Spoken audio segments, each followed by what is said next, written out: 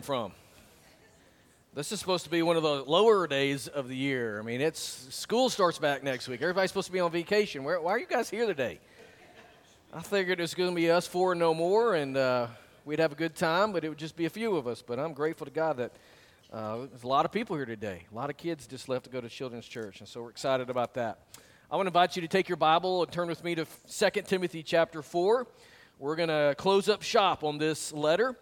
This morning, we've been in this letter for better part of 4 months, and so we're going to finish it this morning, Lord willing, and move on to the book of Revelation in 2 Sundays, a series that I've entitled Get Ready. If you read the first 3 verses of the book of Revelation, and you'll see there the reason for that revelation, the reason the Holy Spirit and the Lord Jesus spoke to John and gave him this revelation of what was to come. It's not just so that we would be able to see the signs of the return of Christ, though that is a good portion of the reason for the revelation, but it's really summed up in those first 3 verses so that we would be ready for the return of Christ, that people would be urged to put their faith and trust in Jesus, that we as the church, the body of Christ, would be looking for that day, thus sharing with anyone and everyone we can to make sure they're prepared and ready for the return of the Lord Jesus Christ. But we'll begin that on September 8th. This morning we're going to finish up here in 2 Timothy chapter 4.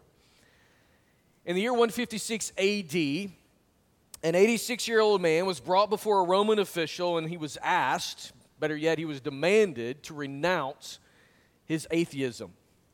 He was no atheist by our standards. We would classify as an atheist as someone who would not believe, or would believe that there is no God, I should say. But this man was a devout Christian. He was like us. He's known to us as the Bishop of Smyrna. His name is Polycarp. You'll see a rendition of what he possibly would have looked like in the event that I'm describing for you this morning. Polycarp had served Christ since his childhood. He came to know the Lord early in his life and spent the rest of his years, all the way up to the age of 86, for the Lord. To the Romans, this man was an atheist. He had refused to worship the emperor as a god, along with the rest of the pantheon of Roman gods. Polycarp knew denial would mean a painful death. He knew that if he would not recant his faith in Jesus, then it would be his death. It would mean that he would suffer intensely because of his refusal to deny the Lord Jesus. Either he would be thrown into the arena and killed by a wild animal, or he would be burned at the stake, as you can see in this picture.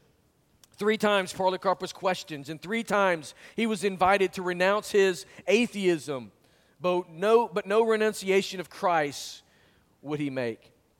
"Swear I release. Curse Christ," urged the Roman official, to which Polycarp replied every single time, "86 years I have served Christ, and he has done me no wrong. How then can I blaspheme my king who saved me?" Polycarp was not saved. He was not spared that day. A fire was built. Soldiers grabbed him and proceeded to try to nail him to the stake so that he wouldn't wiggle and run off.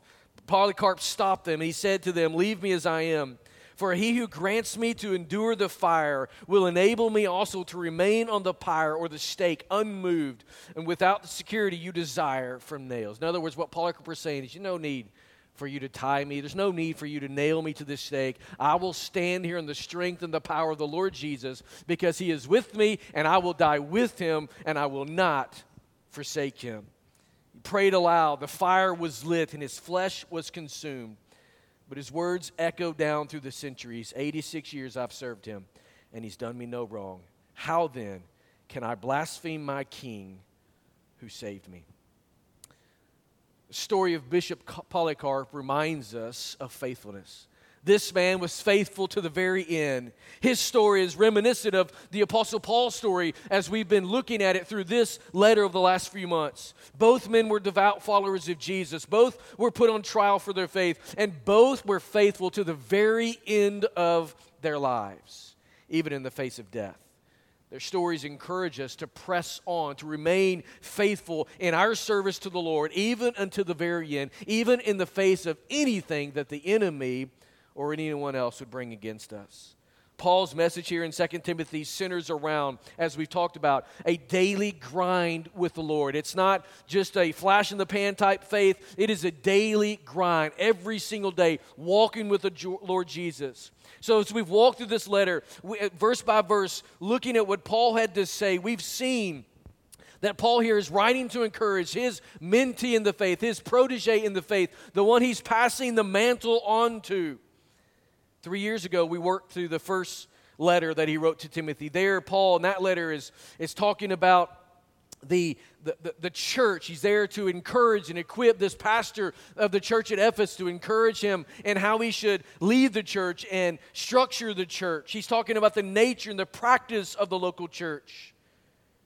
Talking about widows and public worship and all the things that deal with what it means to be a local church. Here in this letter, Paul's focusing on the personal ministry of this pastor. He's talking about him personally walking with the Lord. He's talking about him being faithful to the very end in all things. We've talked about how in this letter, most likely this was Paul's final letter. He has probably already faced the trial. He's already been sentenced. He's now awaiting execution. You just read through the letter, you see that Paul expected to be executed soon. We'll see that here in the first 3 verses that we're going to read. And even though Paul mentioned that Luke was with him, we still picture this war-torn apostle struggling and going through all sorts of difficulty. He wants his cloak. He wants his scrolls. He wants to see Timothy. He's lamenting those who have walked away from him and yet rejoicing with those who have stayed strong in the faith. And what we find here in this letter is a strong and passionate personal tone, which is understandable because Paul had this strong, almost like a father-son relationship with Timothy. He's writing to encourage him in the faith, to remain faithful to the end.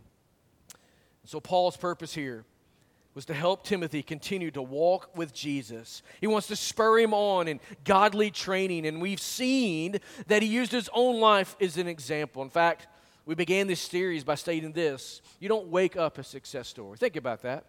You don't wake up a success story, living however you want and doing whatever you want, and then all of a sudden you wake up and like, all right, my life is a success. No, you become a success when you put in the daily grind. You put in the work day after day after day. That's how you become a success. You work toward it in your life. Paul was faithful to the end because he determined to do that in his own life. Early on in his walk with Jesus, he determined to walk and to daily grind out his faith with Christ.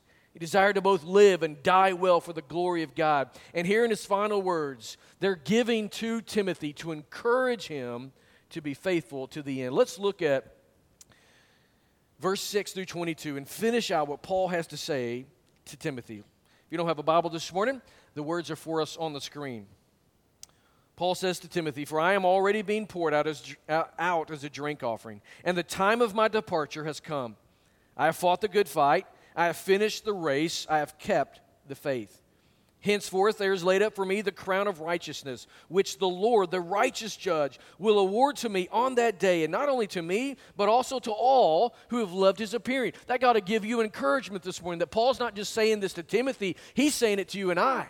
There's going to be a day of awarding where the crown of righteousness is placed upon us because we have been faithful, like Paul, to the very end. Verse 9, "Do your best to come to me soon.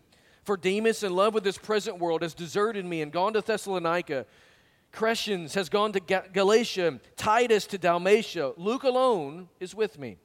Get Mark and bring him with you, for he is very useful to me for ministry. Tychicus I have sent to Ephesus. When you come, bring the cloak that I left with Carpus at Troas. Also bring the books, and above all the parchments. Alexander the coppersmith did me great harm. The Lord will repay him according to his deeds. Beware of him yourself, for he strongly opposed our message. At my first offense, no one came to stand by me, but all deserted me. May it not be charged against them. But the Lord stood by me and strengthened me, so that through me the message might be fully proclaimed, and all the Gentiles might hear it. So I was rescued from the lion's mouth. The Lord will rescue me from every evil deed and bring me safely to his heavenly kingdom. To him be the glory forever and ever. Amen.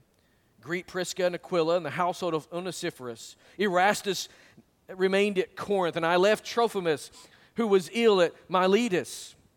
Do your best to come to me before winter. Eubulus sends greetings to you, as do Pudens and Linus and Claudia and all the brothers. The Lord be with your spirit. Grace be with you. As Paul here is concluding this letter to Timothy, he looks back over his life, and he doesn't look back over his life with heartache. He doesn't look back in defeat. He looks back in triumph. He looks back over all the things that he's been through, and he sees nothing but the Lord's triumph in his life. See, God has been good, and God has been faithful to him through the thick and the thin, through the times of blessing and prominence, through the blessing of just having a bunch, and even the times of having little. He's been blessed with many godly friends, and he has had the privilege of establishing churches and discipling numerous of people all across the Roman Empire. God has been good to this man. Several of these people are still serving the Lord. Their friendship remains strong and vibrant. Others, however, as he points out here, have turned away. Some have walked away from Christ. We see that in chapter 1, verse 15. Others have simply distanced themselves from the apostle. That being here, Demas, in verse 10, who distanced himself from the Lord and left and went to Thessalonica. Paul here exhorts Timothy in this letter to expect persecution. And many times we've read how he told him that suffering was a part of his own life. Suffering would be the part of a part of Timothy's life, and to expect it, and don't be disillusioned by it. Don't run from it. Endure it. Do the work of a soldier. He does not want him to be blind to the fact that persecution and suffering will be there. Instead, he pushes him to be faithful to the very end. And I believe Paul, if he was speaking to us face to face this morning, would push us and encourage us and try to strengthen us so that we would remain faithful even in the face of persecution.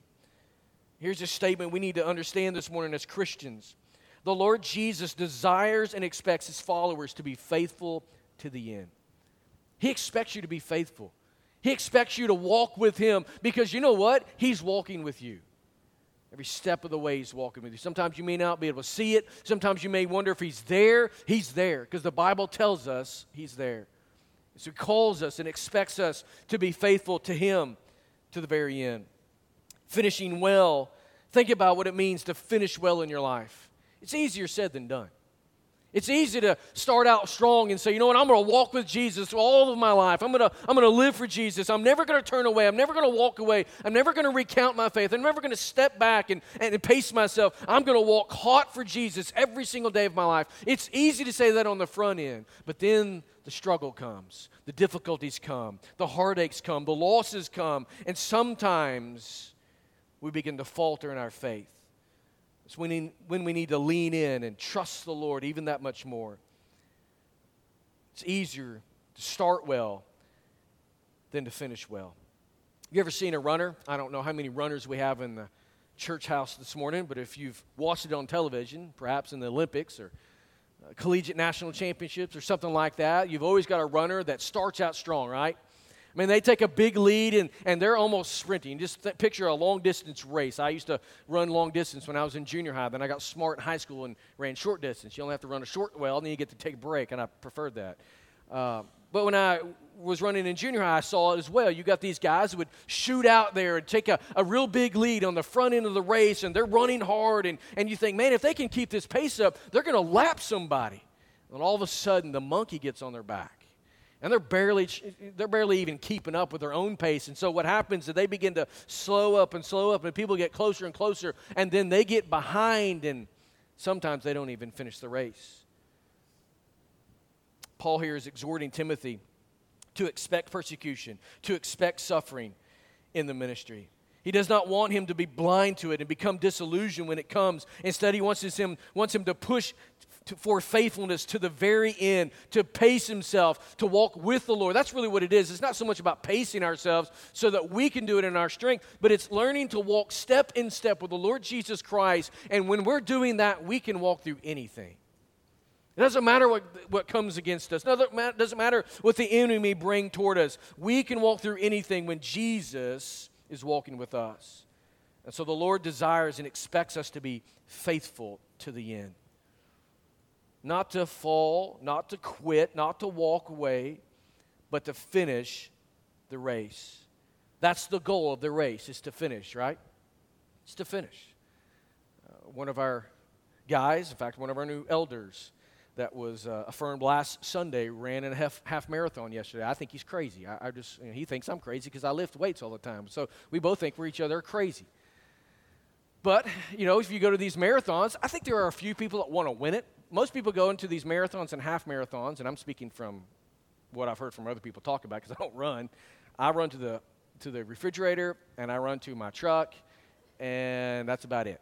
But the goal for them is not to beat the other runners. It's to beat their own personal goal, right? It's to finish the race. That is the goal, and to try to improve themselves. That's what it is for the Christian life. It's not to beat someone out. We're going to see that in a moment. But it's to finish, and to finish well. So Paul here uses his life once again as a model for how to finish well, how to be faithful to the end in this thing called the Christian life. Let me share with you three things that we see here in verses 6, 7, and 8, and then I'm going to use verses 9 through 22 sort of as a springboard at the end as Paul gives us examples of others who have also been faithful to the end, some who have walked away, and some who have completely walked away from the Lord. So here's the first thing I want you to see. How do we be faithful to the end? Here it is, number one. Give each day of your life as an offering to the Lord. It's a grind, remember? It's a daily grind to walk with Jesus. So every single day, determine in your mind, determine in your heart, this is the Lord's day. I will rejoice and be glad in it. We used to sing a song like that back in the day. But to give each and every day of your life as an offering to the Lord. That's what Paul is exemplifying here in verse 6. He says, "For I am already being poured out as a drink offering, and the time of my departure has come." His life was an offering to the Lord. So the present reality for Paul was that he was dying and departing.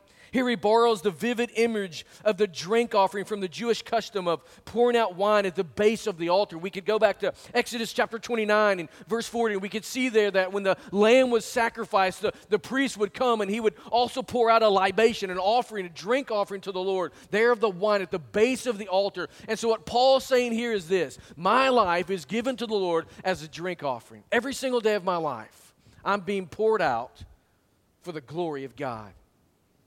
It's all about Jesus. And so this image of red wine splashing there upon the altar became this operative metaphor for how Paul simply regarded his life.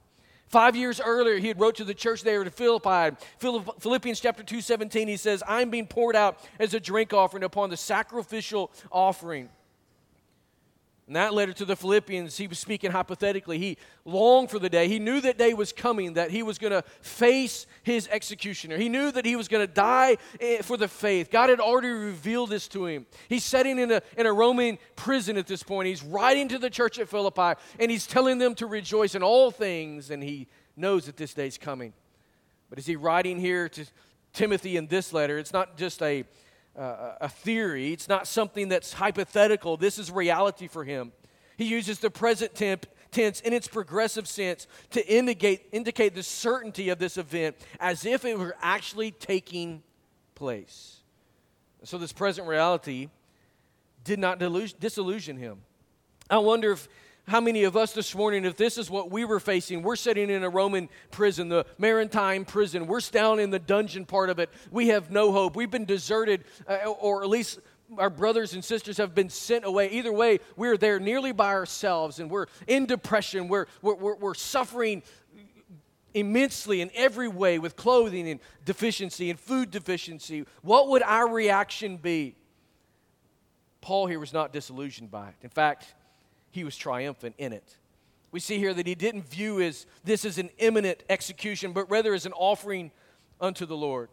So for the time of his conversion there on the Damascus Road, everything he had was given to God. Think about what Paul gave to the Lord throughout his life. He gave his wealth. He gave his body. He gave his brilliant mind. I mean, Paul was a brilliant intellect. He gave his passions to the Lord. He gave his position. He was a up-and-coming young Pharisee in the Jewish faith.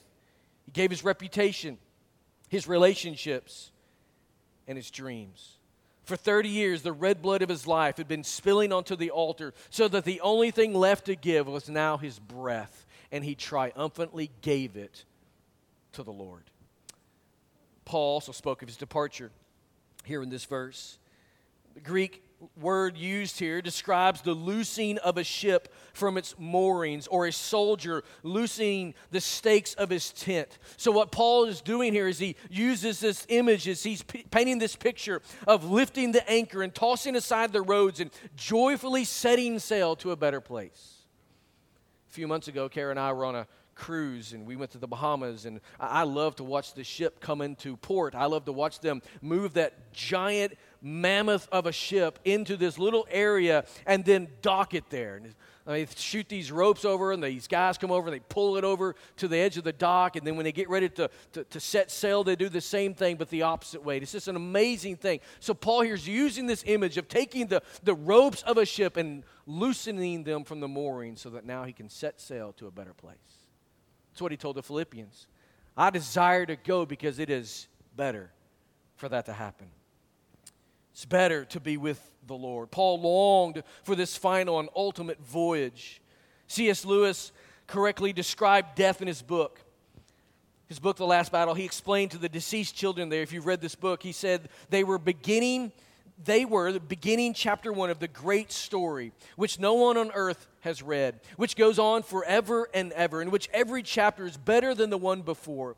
Lewis is talking to these kids about death, and he's telling them that when a Christian dies, it is a good thing, it is a better thing, and our life that we'll live with Jesus for eternity. Every single day is another story. Every single day gets better and better and better.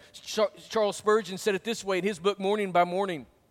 He said, to come to thee, speaking of God, is to come home from exile, to come to land out of the raging storm, to come to rest after long labor, to come to the goal of my desires and the summit of my wishes. Spurgeon is, along with Lewis, is saying this: death for the Christian is better than life. For the Christian, we don't die, we depart. That ought to give us hope this morning when one of our dear brothers just went to be with Jesus.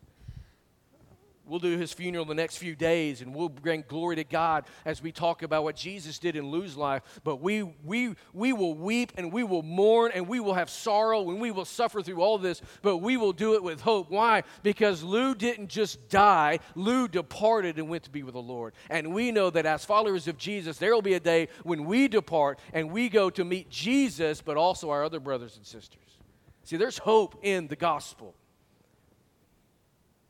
Paul here was able to fight the good fight because there was hope. He firmly believed that to depart was far better. He lived each day with his eyes on eternity. So the reason he finished well and was faithful to the end was because he lived each day for the Lord. Each new day was an opportunity to pour himself out as a drink offering to the Lord. This morning, I hope your desire is to be faithful to the end. I hope your goal in life is to every single day pour yourself out in worship and service to the Lord. Secondly, we see that Paul chose to finish strong. Verse 7, I have fought the good fight, I have finished the race, I have kept the faith. Here in this verse, he looks back over his life again. He's looking at it through the eyes of triumph, and he uses three-word pictures here. First, he uses the analogy of a fight. Paul was a warrior. Now, if you looked at Paul and some of the other letters, we see that some people, perhaps even in the church, definitely those who were outside the church, looked at Paul and said, there's not much to admire here from just humanly speaking. He is not a great stature. He didn't have this great look. He was probably bent over and hunched over and studied all the time. He's a bookworm and just, a theological nut job. And so that's probably what people thought about him. This guy he's just a guy that preaches. Well, there's not much about this guy. And yet he was a warrior. He didn't look like a fighter, and yet he was a fighter. He was a spiritual warrior. Think about what Paul did in his life and who he stood against. He stood against the religious leaders there in Jerusalem. He stood before Felix and Agrippa. He stood before the officials of Rome. He had an opportunity to preach the gospel in defense of himself, but really not even of himself, in defense of Christ before the emperor of Rome. He was a spiritual warrior. He was a man's man. He was God's man, better yet. He endured riots in Ephesus, the opposition there in Corinth. He endured all kinds of struggles on his journeys, shipwrecked, beaten, suffering from loss of everything. He was a warrior, and yet he finished strong. Ultimately, Paul understood that his fight was not against man. It was against the evil and the sin that's present in this world. His fight was with the devil and sin. Each day of his life, he went to battle against those two foes. In his personal life, he went to battle against those two foes in the church as well as in the community. And that's why he says here, I have fought the good fight. Second, he uses the analogy of a race. I mentioned a race earlier. Here he says, I finished the race. Paul here, I want you to see this. I mentioned it earlier, but notice, Paul doesn't say, I won the race. I beat out everybody, and I am the champion run. That's not what Paul says at all. Paul says, I have finished the race. I finished it. I accomplished the goal that God had for my life. Told the Ephesians years earlier there in Acts chapter 20, verse 24, when he was headed back after his third missionary journey to Jerusalem, he told them that his goal was to finish his course. His goal was not to beat others. It was not to win. His goal was simply to finish the race that God had set before him. The writer of Hebrews explains that each believer has a course marked out for them there in Hebrews chapter 12, verse 1. So the course is unique for us. Each and every one of us are on a different course. We're running a different race. So you're not to run my race. I'm not to run your race, but you're to finish your race, and I'm to finish my race, and you're to finish your race, and we're to do all of that for the glory of God.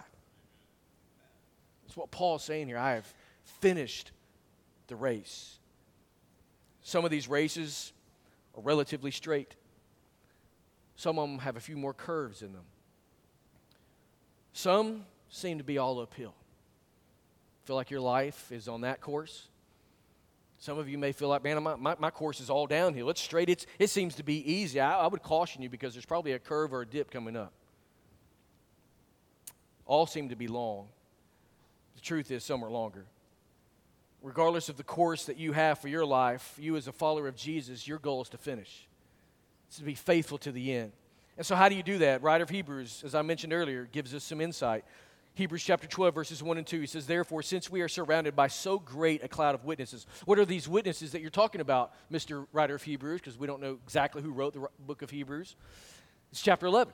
It's the hall of faith. You go back there and you see that all these men and women listed out who finished well in their life, who were faithful to the end. They are this cloud of witnesses that we're to look at and model our lives after. So since we've seen their example, he says, let us also lay aside every weight and sin which clings so closely, and let us run with endurance the race that is set before us. Looking to Jesus, the founder and perfecter of our faith, who for the joy that was set before him endured the cross, despising the shame, and is seated at the right hand of the throne of God. This is what the writer is saying. Look to Jesus. You've got the examples of the others, but the greatest example you have is Jesus. He finished well.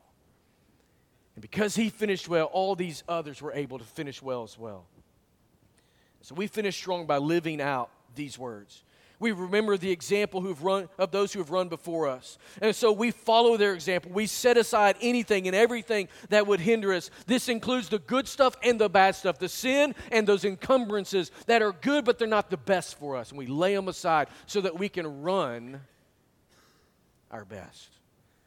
I remember being in high school and junior high both, and man, I am a modest guy, right?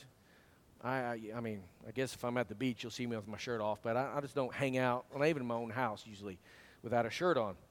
And so I hated track season because what do you wear when you run track? Like skimpy things that are like right here, like basketball shorts in 1975. We don't do that anymore, thankfully. I see a rebound to that, unfortunately. But I remember I would take my wind pants off, slickies I used to call them in the 90s. I would take them off to run the race. As soon as I got done, I'd put those things back on. I mean, it was just terrible. But the reason you wear little to nothing when you run is because if you have a lot of stuff weighing you down, what does it do? It weighs you down. You can't run your best. You can't compete your best. And so Paul, or the writer here in Hebrews, is saying, put everything aside that's going to weigh you down. Sin, the bad stuff, encumbrances, perhaps the good stuff. Put those things aside that are going to weigh you down. Look to Jesus. He's the author, the perfecter. He's the one who's the beginning and the end of your faith. And run with his strength. Finish the race. This leads to Paul's final analogy. I've kept the faith. The statement refers to having maintained the apostolic doctrine that has been deposited to him. So the gospel is what he had charged Timothy. We've seen multiple times in this letter, he's charged Timothy to keep this, to preserve the doctrine of the church. So what we see in Paul's life is that he persevered in what he preserved. He constantly fought hard to preserve the gospel, even if it meant him persevering through sufferings and heartaches. He remained faithful to the gospel from the very beginning, and now at the end of his life, he's glorying in how the Lord has enabled him to do that. Many others could not say this of themselves. For examples we see in the two letters here to Timothy are Hymenaeus, Alexander, Phygelus, and Hermogenes. First two were mentioned in the first letter, the second two were mentioned in this letter, and we see these four men walked away from the faith. They did not even finish the race. Others that he gives as examples in this latter part of this passage that we're looking at this morning, they might not have started well, or they might not have had a good middle, but they finished well. But these four men never finished the race. They let their guard down. They took shortcuts and compromised. And so the result was nothing more than a departure from the faith that was once for all delivered to the saints.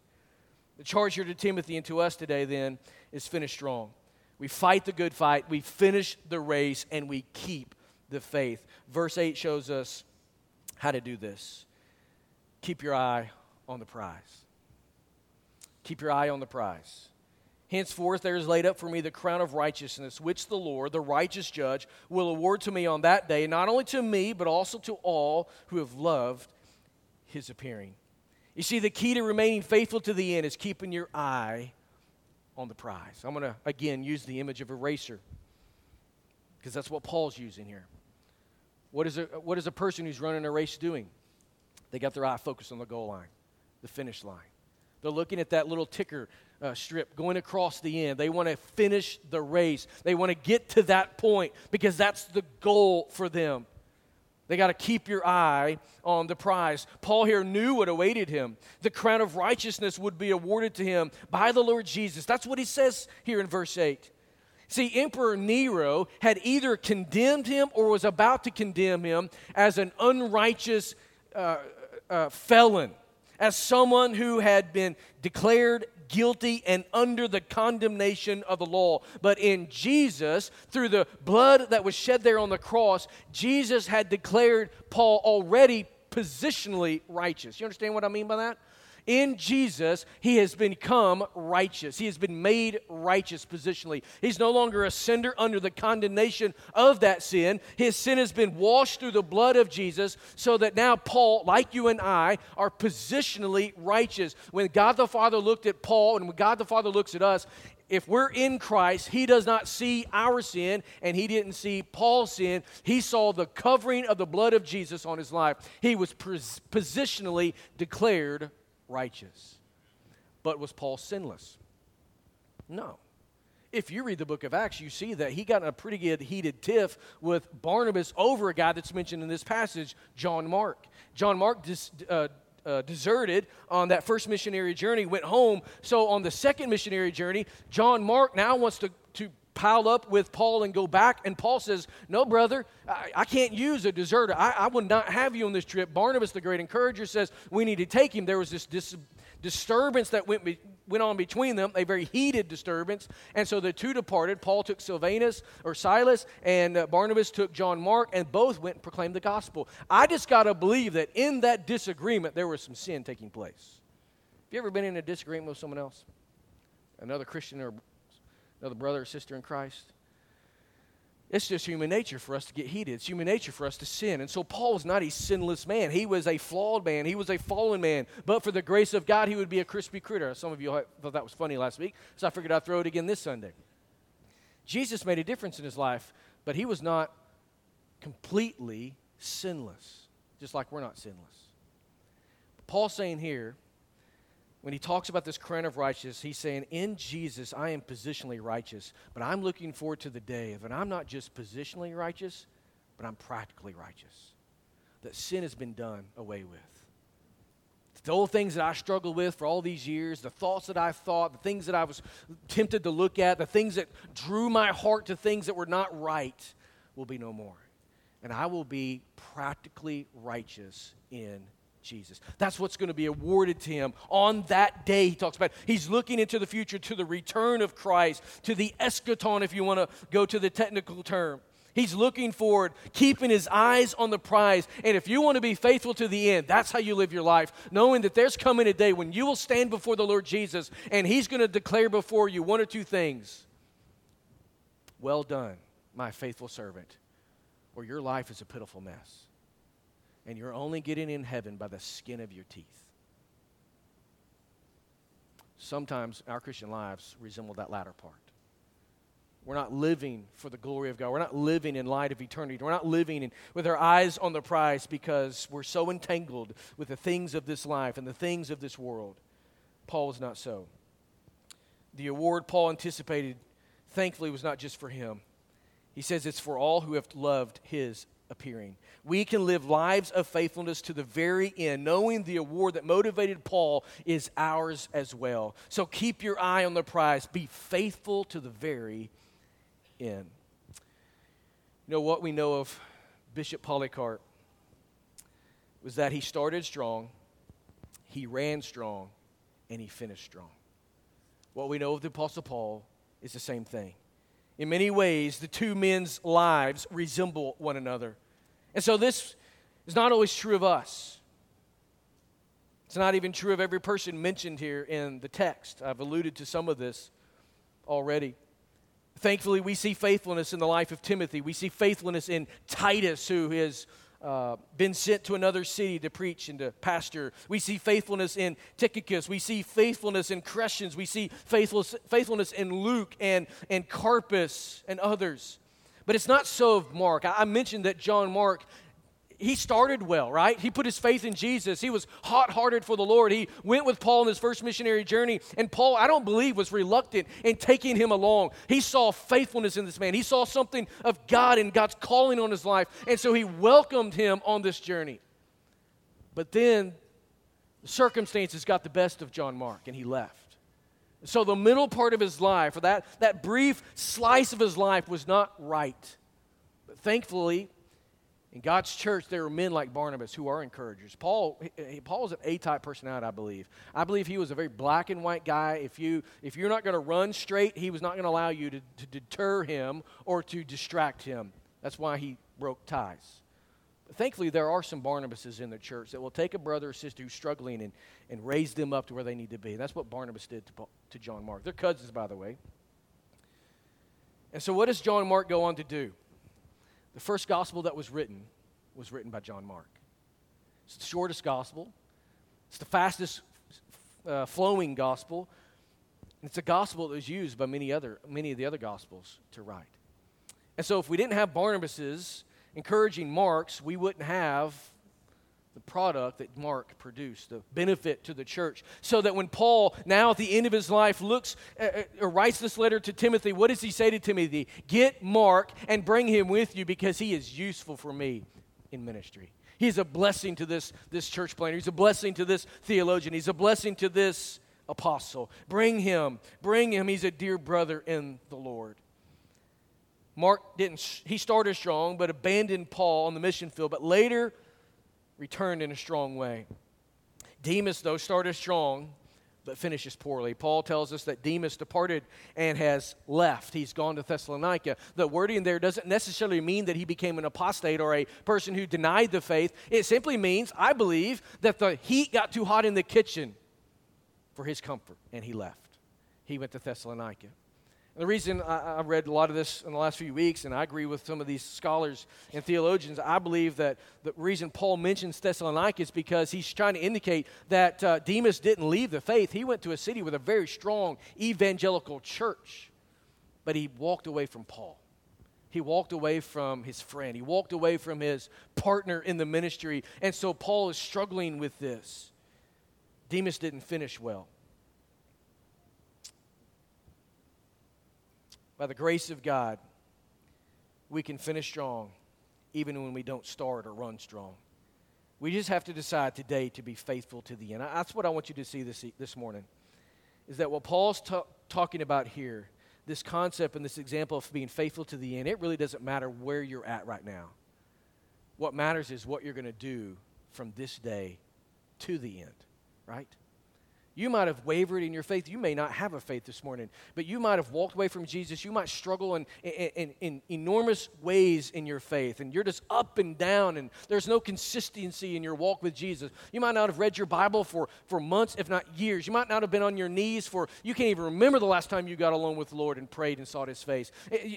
For whatever reason, you just might have been walking at a guilty distance. That does not matter. By the grace of God, John Mark is an example of this. By the grace of God, it matters what you're going to do today to the end of your life.